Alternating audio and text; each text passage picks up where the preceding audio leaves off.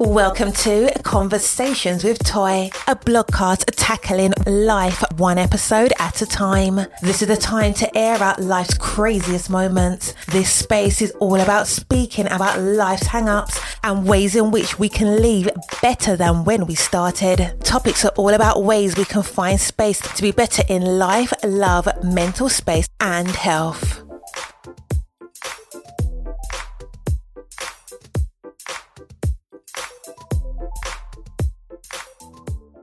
Happy Friday. I am super excited to be back with you guys. I can't even begin to tell you how excited I am. If this is your first time tuning into Conversations with Toy, welcome. We invite you into this space. This space will make you think. Sometimes it'll make you cry. Hopefully it'll make you laugh from here and there. We like to bring in conversations that you may be thinking about, I may be thinking about, but you may not know how to go about bringing up the topic. It may be topics that are serious in nature. We may talk about things that happen on these internet streets. Whatever the case may be, I'm so glad to have you here. It is not by mistake that you are here. So welcome, get comfortable, and let's dive in. So where have I been the last 2 weeks? So the last 2 weeks, I've actually been sick off and on. I got sick the first time. I got a little minor cold. Kind of took me out for a few days, got better, or at least I thought I did. Then at some point I got this huge and horrible bad ear infection that literally almost took me out. And then lastly, I ended up getting the flu. So I got to be honest, I will have to say that it's probably somewhat my fault. I did not take, or I stopped taking my vitamins for whatever the reason was, or not being consistent with it. So I felt like my immune system was like, we got you. And so it literally took me out, and I am just grateful to be back. So if my voice sounds still a little bit raspy, forgive me, but we're going to keep on moving because I don't want to delay it any more weeks. I wanted to make sure that I could get out and get, the information to you guys and just have a conversation because we have not spoken in such a long time. But what I will say is thank you to everyone who's continued to support the podcast. Y'all were still showing up, listening to old episodes. The last time we came together was right around Thanksgiving. You know the holidays are hard, so we will be talking today about how to navigate the holiday space. And I can't really tell you how to do it, but I can give suggestions, things that I feel like has worked for me.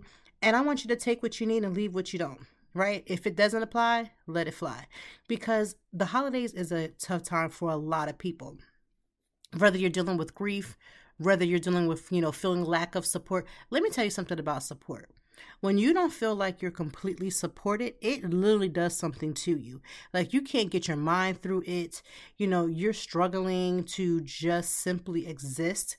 And feeling like nobody is there to support the things that you need, like that has to feel, and it does feel very debilitating because it's like, why am I not being supported? What am I not doing? What should I do more? And so you begin to question yourself as it being a reflection of yourself. But to be honest with you, sometimes raggedy people just simply exist.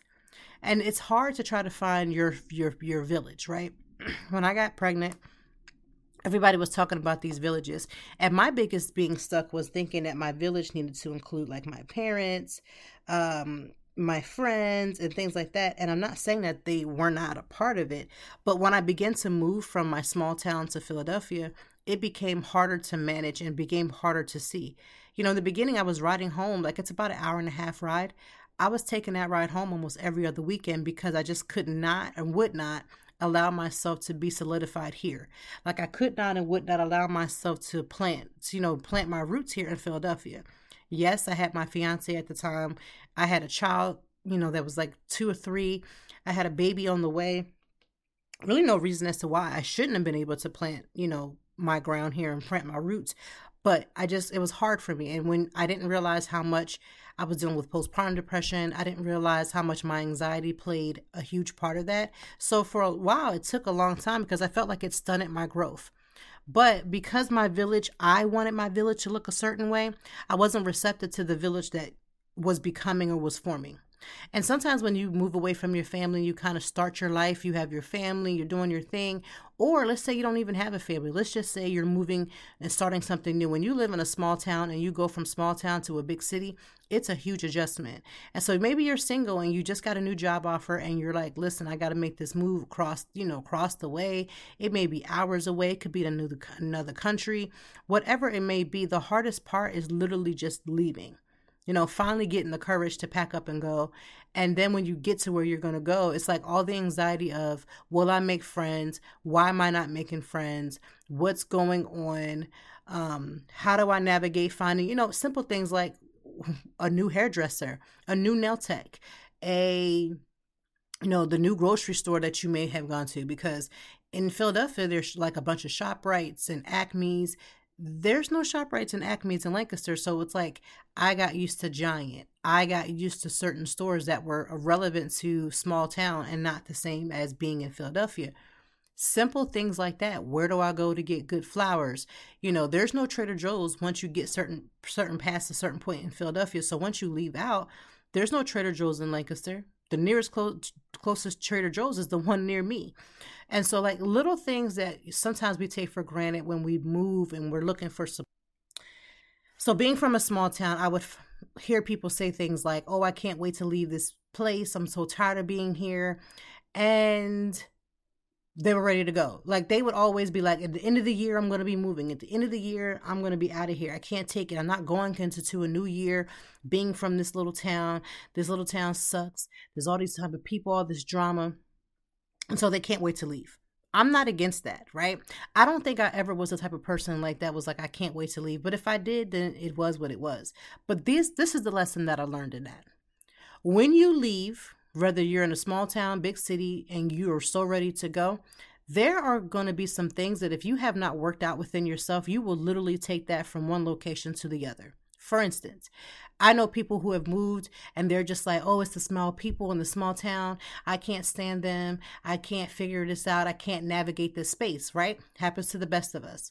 But then they get into these new spaces and they're living the same way as if they were in a small town. Right? So all the things that they said they were going to do, they're not doing. All the ways in which they were going to move and do certain things, they're not doing. Because sometimes it's not the location. It's going to be you. As harsh as that sounds, sometimes it's just us.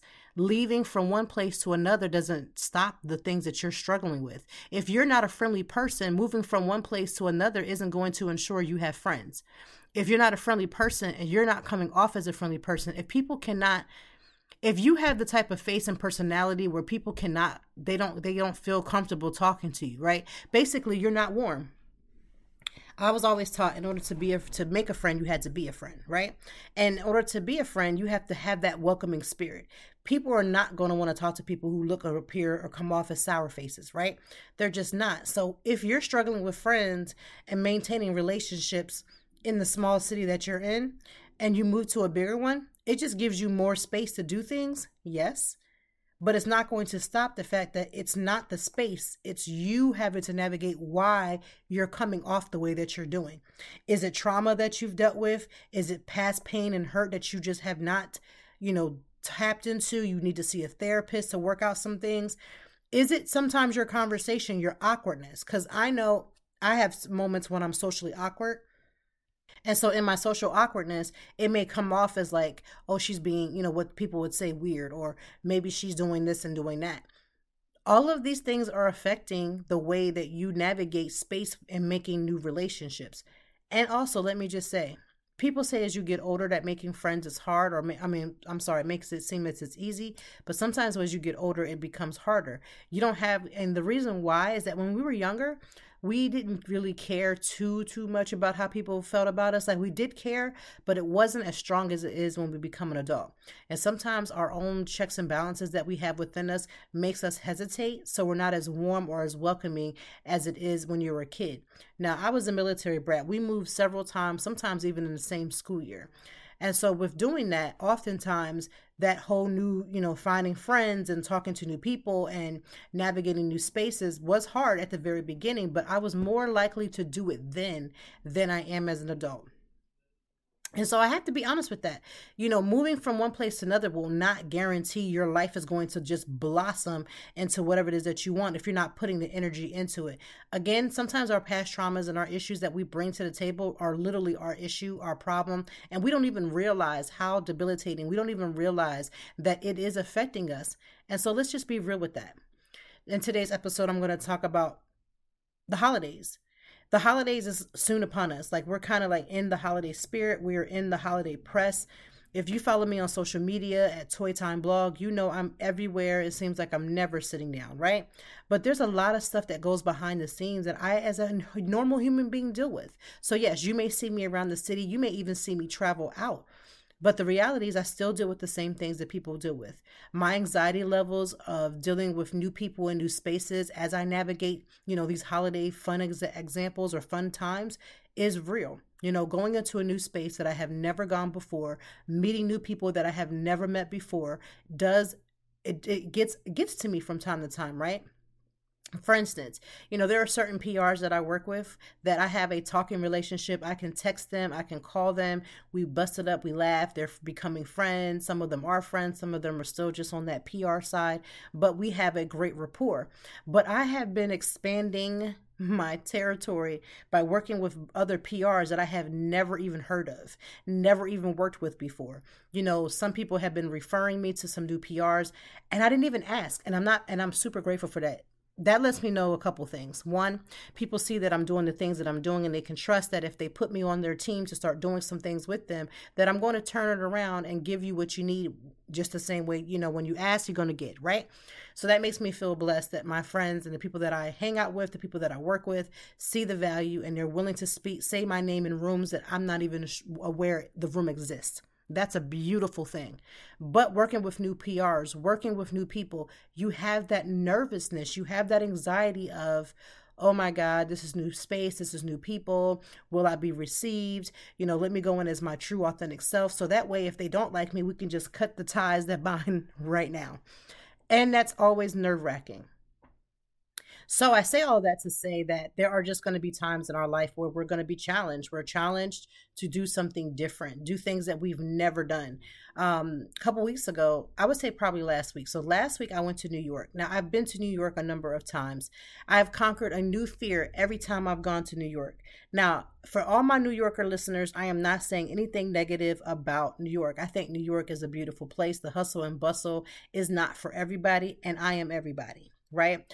But I have been blessed to have a challenge every time I've traveled to unlock something different for myself, for like my personal unlocking. Like I go for business most of the time, but even still, even in going for business, I find that I am unlocking some type of anxiety or some type of fear or some type of something that's on the inside.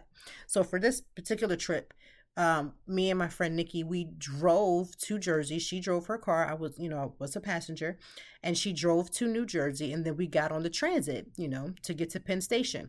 I had never done that before. Normally when I go, I drive down, I park in my hotel, which is still nerve-wracking because y'all New Yorkers driving is another level. Like, I feel like if I can drive in New York, there's no place I can't drive. If I can survive the streets of driving in New York, I'm golden no matter where I go. And I've even conquered it in LA. So I know for a fact that I may not be the best driver, but if I can handle New York and LA, I'm golden, right? And so the times before I would just go, I would drive, I would get to my hotel, and then I would just navigate the city either usually by Uber or however it would roll. But going on the transit, being to Penn Station is another level of sometimes confusion. My anxiety level was high. I was grateful that me and Nikki had a rapport that it made me feel a little bit more calm. She was a little bit more knowledgeable of how to move and do things in New York, which made it help. It just helped in such great ways, right? So I unlocked that anxiety of like being on the subway or getting to Penn Station or navigating the city and getting to where I needed to be and then getting back home. Like that was anxiety unlocked. Things like that happen all the time. So during the holidays, finding something different, exploring something different, being uncomfortable and then learning how to get comfortable in your skin it's interesting, right? It's just an interesting movement. So I've done that. And during the holidays, so I'll just share something that happened to me this week. So this week, I was wondering why I was just like feeling like kind of emotional. And I was like, what is going on? Why am I feeling this way? And I was listening to a song. So if you've ever heard The First Noel, you're going to hear The First Noel during this Christmas holiday season 20 million times. So the other day I was cleaning my house from top to bottom because, trying to get things organized and ready. And I normally hear the John P. Key version of The First Noel. So John P. Key in the New Life Community Choir, for all of my PKs, the people who have gone to church, they know this music. They know him as an artist. He is like one of the... For me, he's just like a staple of the gospel choir music era. So I'm always going to be team John P. Key. I can have the lowest of lowest days and listen to a John P. Key song, a Fred Hammond song, a Kirk Franklin song, all of these different artists, Commission. Now I'm telling my age because I'm talking about old school, schoolish type music that had just resonated with me. But on The First Noel of the John P. Key version, I can normally hear the first set of chords and I will fast forward that song. And I've been doing that for the last couple of years and I just couldn't understand it. So I ended up calling my therapist just like, hey, I'm really feeling overwhelmed. But while I was cleaning the house, I had left my phone on the second floor and came down to the first floor. So I wasn't able to stop the song from playing. And so now the song has gone from the first set of chords to the full chorus. Now I get upstairs to the second floor, which is where my bedroom is. And now I'm hysterically crying. I'm overwhelmed with emotion. I'm all besides myself. And I just couldn't figure it out. So I called my therapist and we talked about it. And then we realized, or she helped me to unlock, to realize that that song in particular is associated with my great-grandfather who passed around this time of the year. So my great-grandfather passed when I was a freshman in high school. I remembered it very vividly because I had gotten the solo to sing Silent Night for the school's choir. That solo position had never been given to a freshman before. I was the first freshman to sing that at the concert. Because my great-grandfather passed away, obviously unexpectedly, I was able to sing it for the school, but I wasn't able to sing it for the night choir where the parents come. So I wasn't able to do it for that, but I did sing it for the school.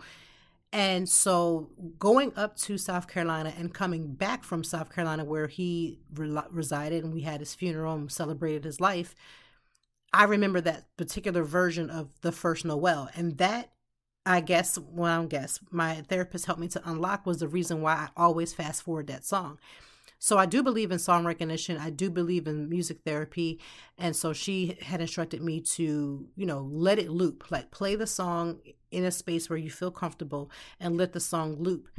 And to reassociate the song with the fact that, it celebrates his life. And even though it does represent a painful point, I have a daughter that is named Noel. And so I can take that song association, remember him for how, for who he was in my life, and the great stories and things that I celebrate about him, and also incorporate that with my daughter and the fact that her name is Noel, and at this time of year she gets completely tickled every time she hears The First Noel, because in her mind that song was made for her. Like these artists came together and made a song specifically for her.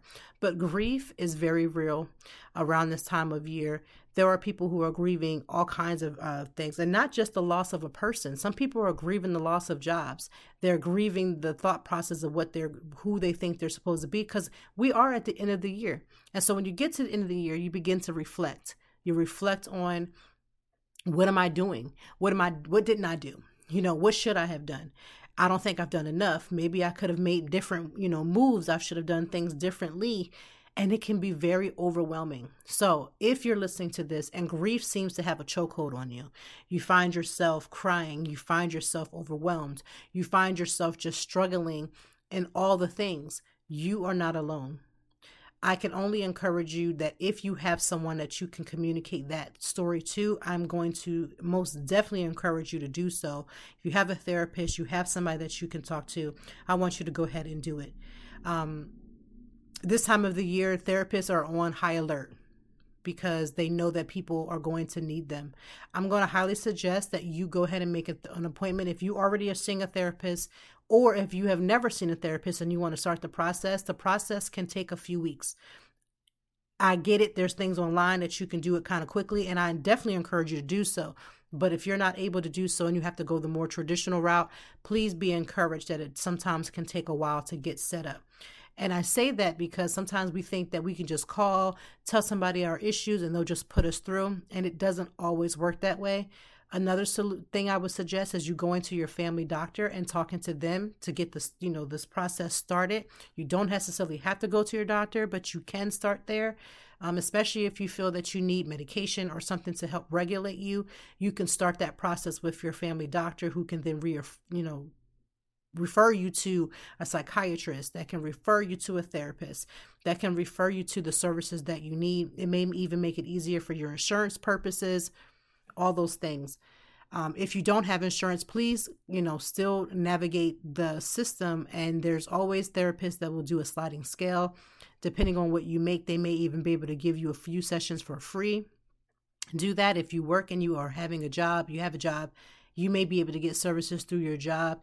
A lot of people don't realize their employee assistant program that will help you. It's called EAP. Most jobs have some type of version of that. It may not necessarily be called EAP, but go ahead and get yourself set up so that you can begin the process of healing. Therapy is not a one-stop shop and done. Therapy is work on your part. You cannot simply just tell somebody how you're feeling and just walk out the door. And there's going to be times even in therapy where you're going to be frustrated, mad. I used to have to sit in my car for like maybe 30 minutes before I can even drive home. Or once I got home, I was so overwhelmed with emotion that I was so tired I couldn't even play with my kids. I would have to go to bed. These are all very real parts of the therapy process. So I want you to go ahead and tap in because, you need that. So for today's guest, we have Juliet Caraman, and she is a UK-based mind and body coach and teacher on relationships, sex, intimacy, healing, and trauma. She specializes in the reinvention of the most intimate relationship in life, the one that we have with ourselves. Juliet helps highly impactful women who, despite being successful in their business, feel trapped in their perfect lives, rediscover who they are outside of being an entrepreneur, a wife, and a mother, and experience all the pleasures and possibilities of life again. She works with many couples who are working on improving their relationships and sex life. For example, Juliet has an interesting story about a couple who was nearly about to file for divorce, and 3 months later, after they worked with her, they were completely full of love and happier than ever. So in this particular episode, we are going to talk about intimacy and how that relates to our mental wellness. So this may be a conversation that you may want to not play out in the open if you have children around. We don't really get into like the nitty gritty of it, but we do talk about different things that deal with intimacy with a partner. And to be honest with you, even if you're single, it's a good lesson to listen to because, again, intimacy is not built in the bedroom. Intimacy is built outside of it. And sometimes your mental wellness, the way that you feel about your body comes into play. If you've ever had trauma and you're with a partner or you're navigating the dating space, sometimes you may find that you're not able to tap in, but it has nothing to do with your partner. It has all the things to do with the way you see yourself. For me, sometimes I do things where I'll look in the mirror and just look at my body in this most, glorious moment, meaning no clothes on, no makeup on, no, any of those things, and like really appreciate my body in every stage. Like no matter if I've gained weight, no matter if I've lost weight, no matter if I stayed the same, whatever the case may be, because the way that we look at our body and the way that we deal with trauma, especially in the sexual nature, really does a lot for us. And, and how we interact with the person of the opposite sex or the same sex, whatever your preference. And so we're going to get into that conversation with Jennifer, just so that we can make sure that so that we can make sure that we are prepared to have that conversation about intimacy. Again, these are conversations that you might have thought about. These are things that you may talk to about with your girlfriends, your close girlfriends, but you're just unafraid to really tap into that as an open forum. And so in this conversation, we're going to talk just about that. How do you navigate the intimacy of navigating body image issues, navigating, the intimacy with a partner? And so we welcome Juliet to the Conversations with Toy family, and let's dive in. There we go. All right. Conversations with Toy community, family. I call you all the things. Welcome to another podcast. Now, this is actually the first podcast that I've had in 2 weeks because you know that I have been sick. And if you don't, now you know. So now that we are finally back together, why would I not have a treat for you guys, right? So we are going to be talking about all kinds of things with mental health, but we're also going to be talking about sex, intimacy. So this might be the episode where you might want to put the kids away because we may talk about some things that you may or may not want them to hear. That's up to you and your discretion because you could be listening to this on the treadmill or doing like I do when I fold up laundry. However, you're here and we have Juliet here who's going to come in. We're going to talk about all kinds of things. And then we're going to talk about the holiday season and just self-care in general. If you are new here, you know that self-care is extremely important. Taking care of ourselves, especially for my ladies who seem to be more of the caregivers to others and place ourselves last. We are not doing that. We are reversing it, learning how to fill up our cups first before we fill up other people's. So with that being said, Juliet, welcome to the Conversations with Toy family. Thank you for having me. It sounds like, thank God you're well again. And it sounds like this is an incredible podcast. Oh my goodness, how exciting. Well, thank you. Yes, I had the flu. For those who's probably wondering, it was not COVID. Everything is not COVID anymore, people. There are other things happening in this world that were happening well before COVID hit. So yeah. I had the flu. I had to take a little bit of a 2-week time off, but we're back and now we got you and we're doing great.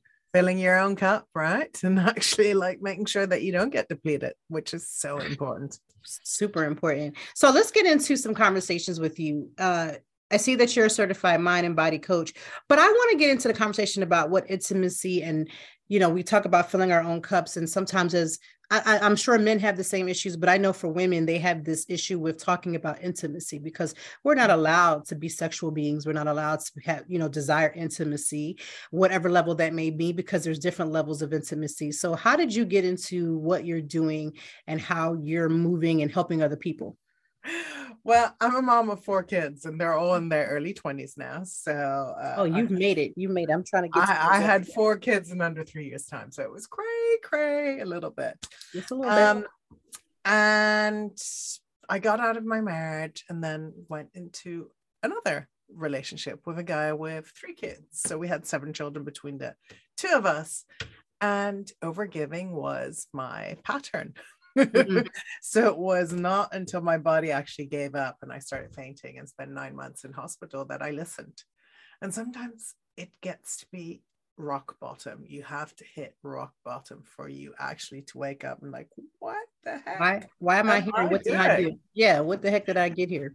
Right. And I'm sure people can relate, maybe not exactly the same story, but it's like, oh, whoa, I have not put I've put everyone else in front of me except for myself. Right. So that was like massive eye opener. And that really fast forwarded me into coaching, into self-care, into helping others take care of themselves first. Right. And at first, I must say, my kids were like, whoa, what the hell, mommy? I was like complete overgiver. So it was just like, you're saying no?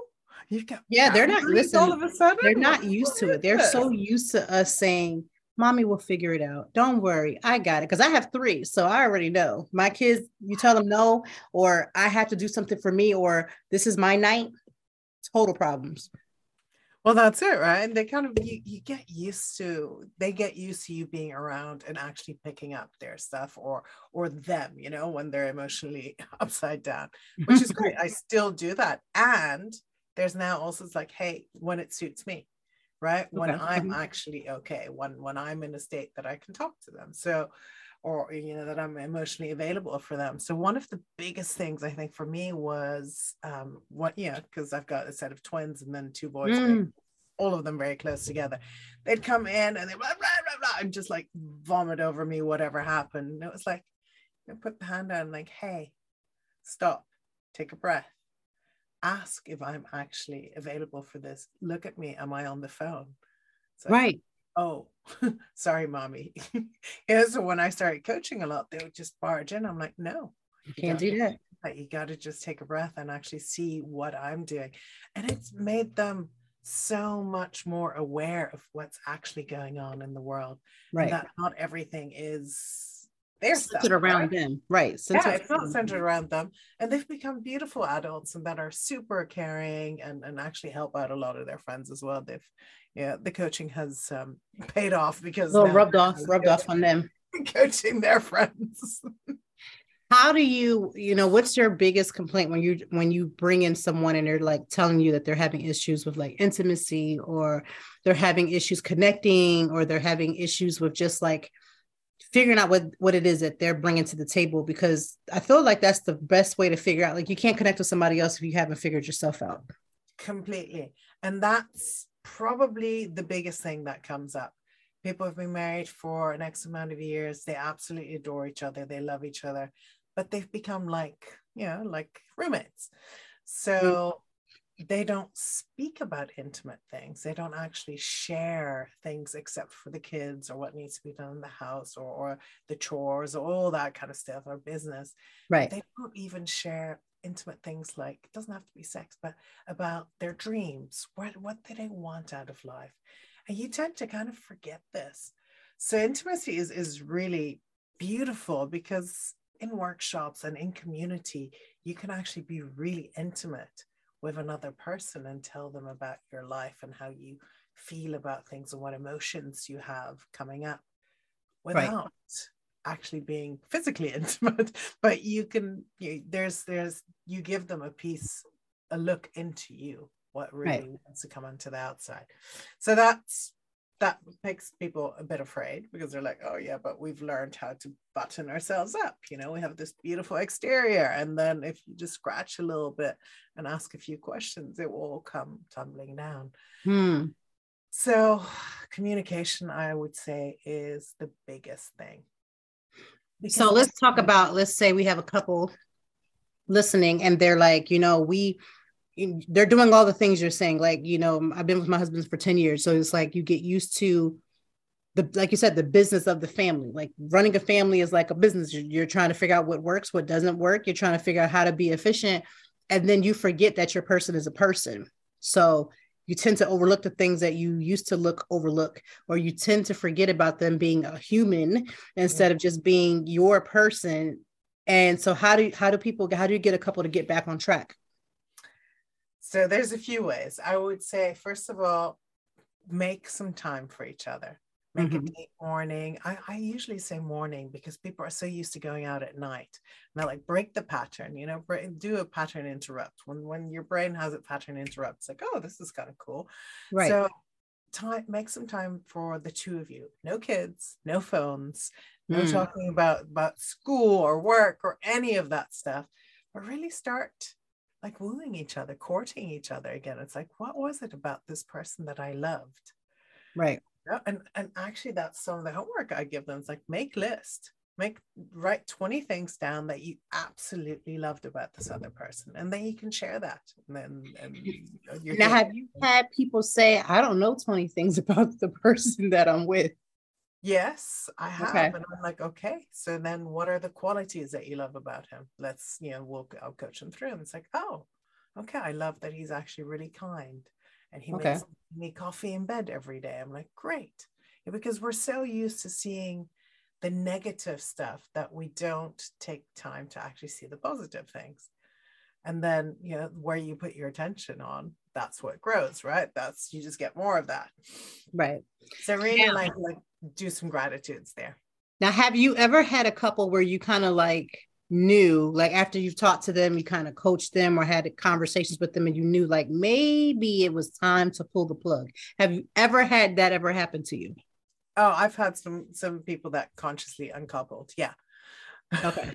So, I mean, my ex-husband and I did that in a really beautiful way, and we're still massively good friends. I actually spent the day yesterday with him and my kids in London, in the UK, which was just it's a beautiful way to have respect for each other, Right. to do the best for the kids. Yes, so sometimes that is what you get to, but give it your all, because a lot of times it's just like, people will come to me, it's like, he always or she never.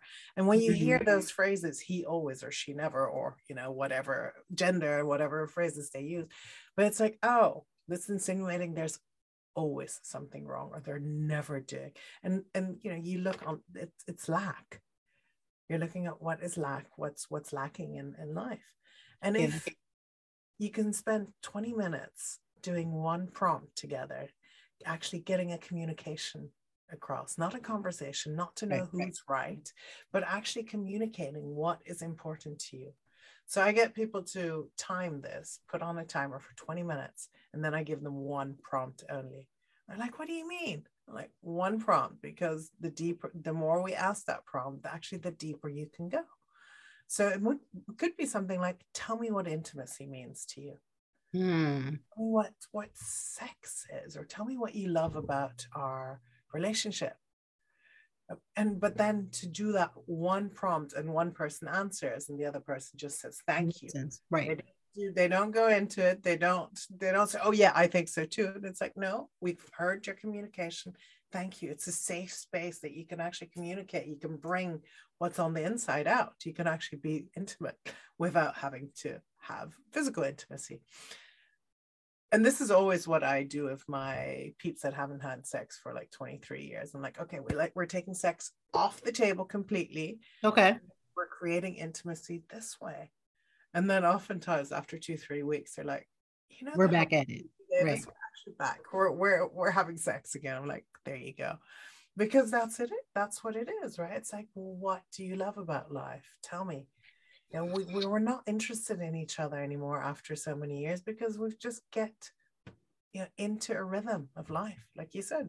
Now, is there things that men and women do differently that can create intimacy outside of the bedroom? Meaning, you know, before you even tap in to get into the bedroom, is there something that men or women do differently or need differently to establish before that can be something that becomes their natural flow? Well, it's really funny because men and women also communicate very differently, right? Mm-hmm. So women, we are quite emotional often, right? And we will want our man to hear our story, not to fix it. And men are often fixers, right? They're like, okay, so what's the point of our story? How can I fix it? How can I make it all right? And then for us, what we actually want is just someone to just say, there, or, you know, hey, I hear you. Mm-hmm. I hear you. That might have sucked. Or, hey, that was great. I hear you. How cool. We don't need to fix. We don't need to be fixed. It's not the damsel in distress anymore. So that's first, I would say, like, get that energy out, because right. I mean, it's an energetic thing, right? We can feel energy on each other. And then different people have different ways into pleasure. So some people, you know, need a really tidy room. It's like socks on the floor, underwear is going to drive them crazy. It's going to go bananas. So, I mean, first of all, I would say both of you treat it as a date. So what do you do before you go on a date? You take a shower, you dress nice, you get all good and smell good. And so you smell good. You get the room all ready because you know you're trying to, you know, take it there at some point. Right. Exactly. So that's it. So start preparing that way for yourself, for your partner. Maybe have some music on. Make sure that the phone doesn't, you know, interrupt stuff. Put some candles on. Yeah, maybe do some dishes. Do a little dishes. That's a very sexy thing for my men. Like, nothing is very much turning on and seeing a husband knowing that he's like, if she doesn't want to hear that his wife is tired, he's go ahead and get the stuff together so she can then tap in.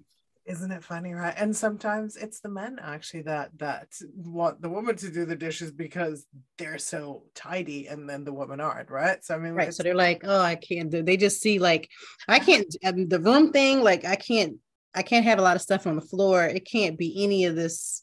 I have to come into a clean environment, ready just to be like laid out for me.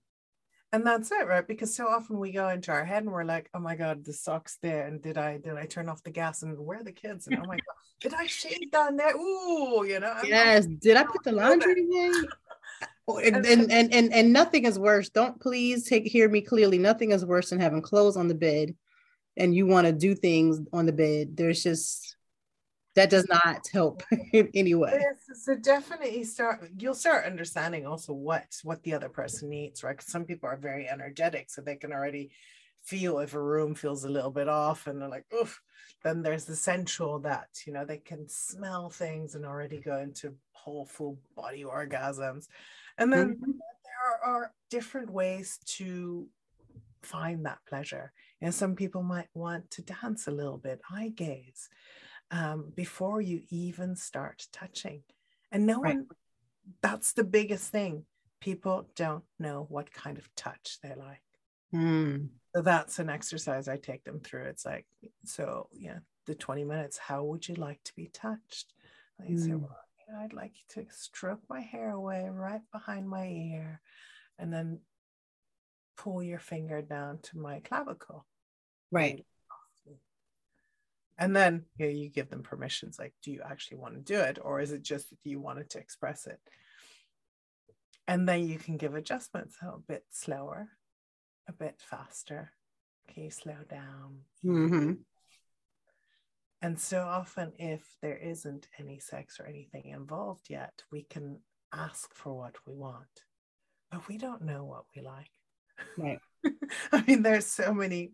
Or we change too. Like we may change. And that's it. So often people want to have a like, okay, so we're gonna do this. I'm gonna touch her by her ear, gonna pull her hair a little bit, gonna like do that move next to her butt, and then I'm in like, and then we're ready. It's like, no. And I'm like, we first of all need something else, and we need more time. Like it's not going to just happen. So I need you to build the anticipation up and keep going. And that's it, right? Anticipation, flirting with each other. Yeah, those are the things each other, doing all. Yeah, there's a lot of stuff you can do. Those are all the things that turn people on. And honestly, for a woman needs 40 minutes to get really properly stimulated. Please say that one more time.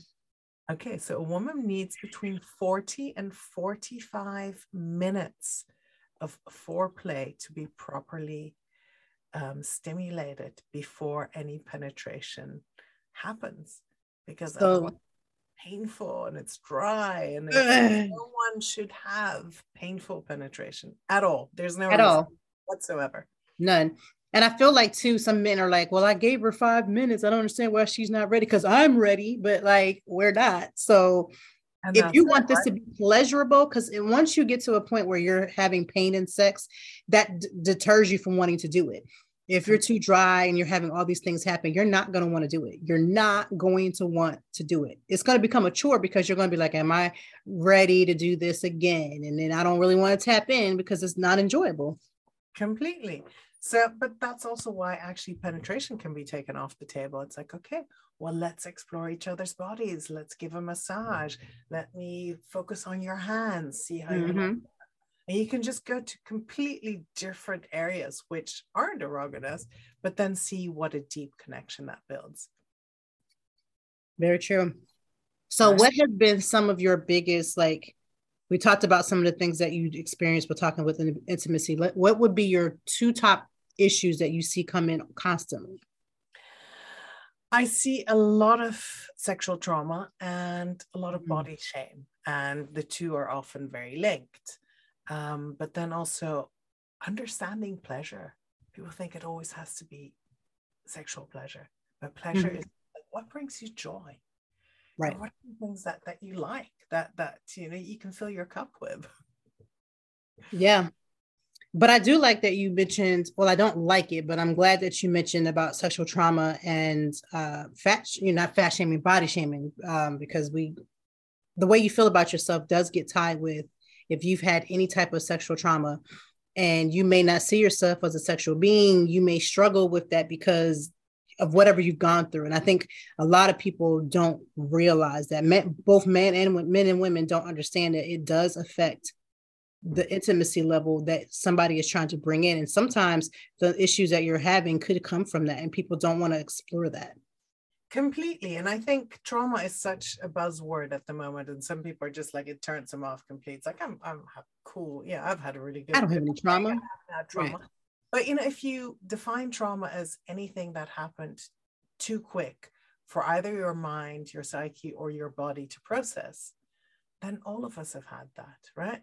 Yep. We've all fallen down and shocked ourselves and like, oh, okay. Sexual trauma. Also, right. The way that someone looked you up and down, or the way that you got catcalled on the street. On the street, because that happens 11 times. Right. Or the way that an uncle might have grazed the side of your hip a little bit too closely. It's anything that you actually felt uncomfortable.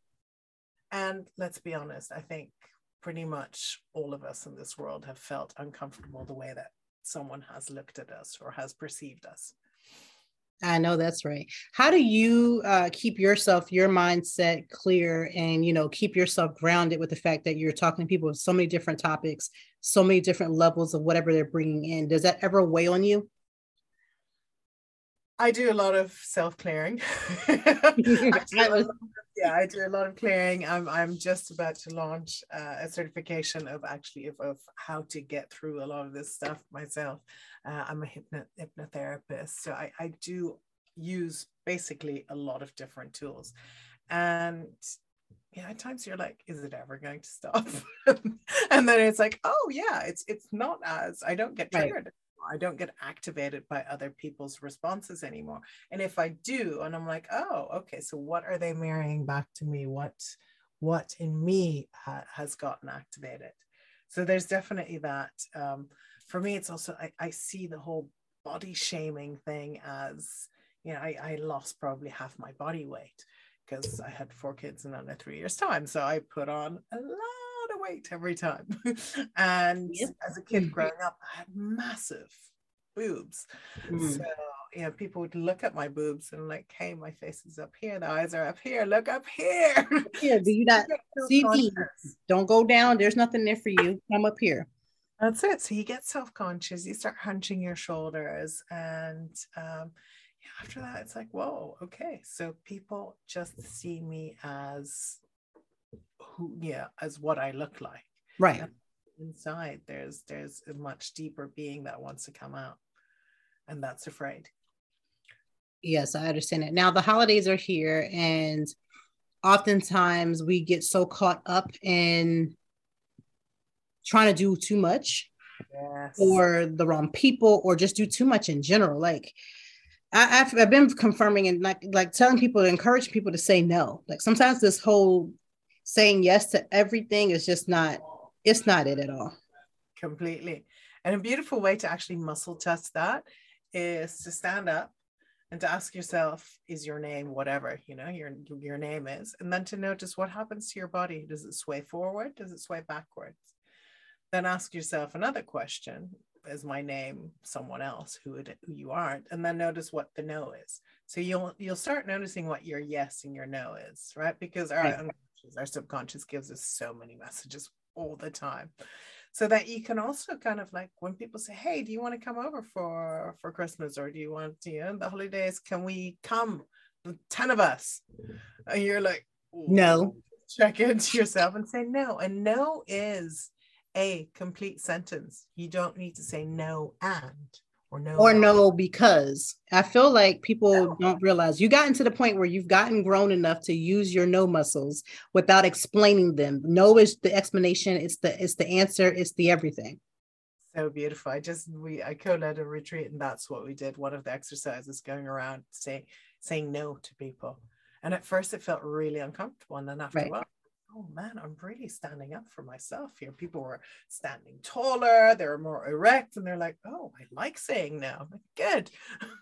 Yes. Say no. And have your boundaries. A boundary is not a request. It's not like, oh, when you speak to me, like, I don't want you to speak to me like that. That's fine. Like, don't talk to me like that again. Like, we walking off. We're not dealing and with that's it. A boundary is like, you're talking to me like that again, and I'm leaving. Right.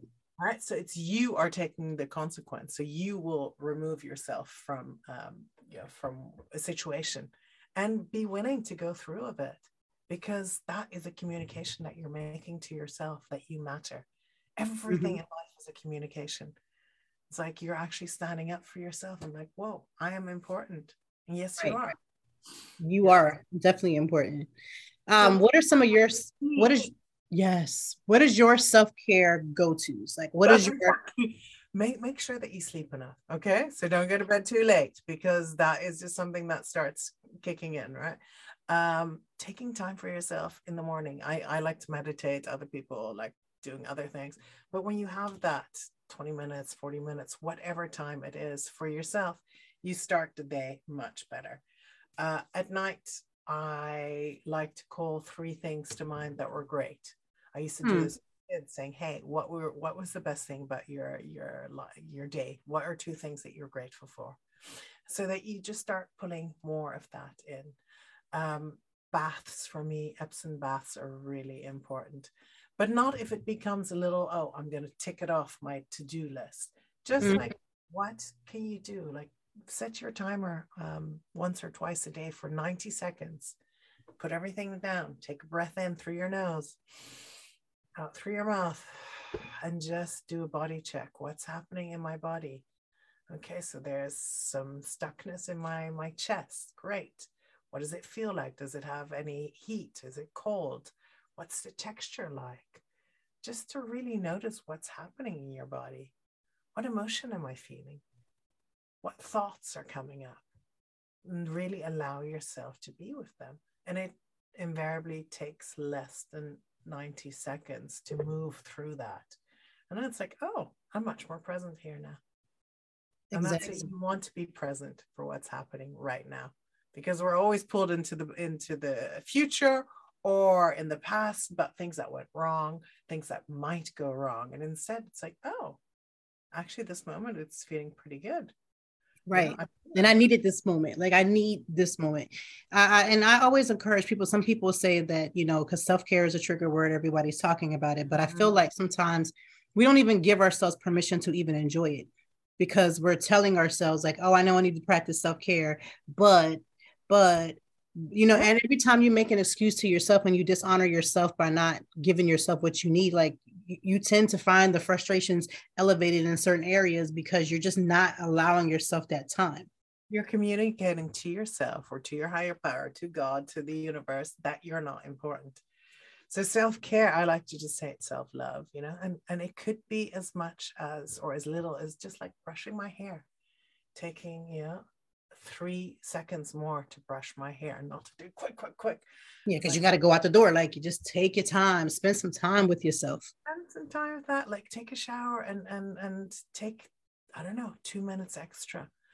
When you step into your car, just buckling your seatbelt and just take a breath.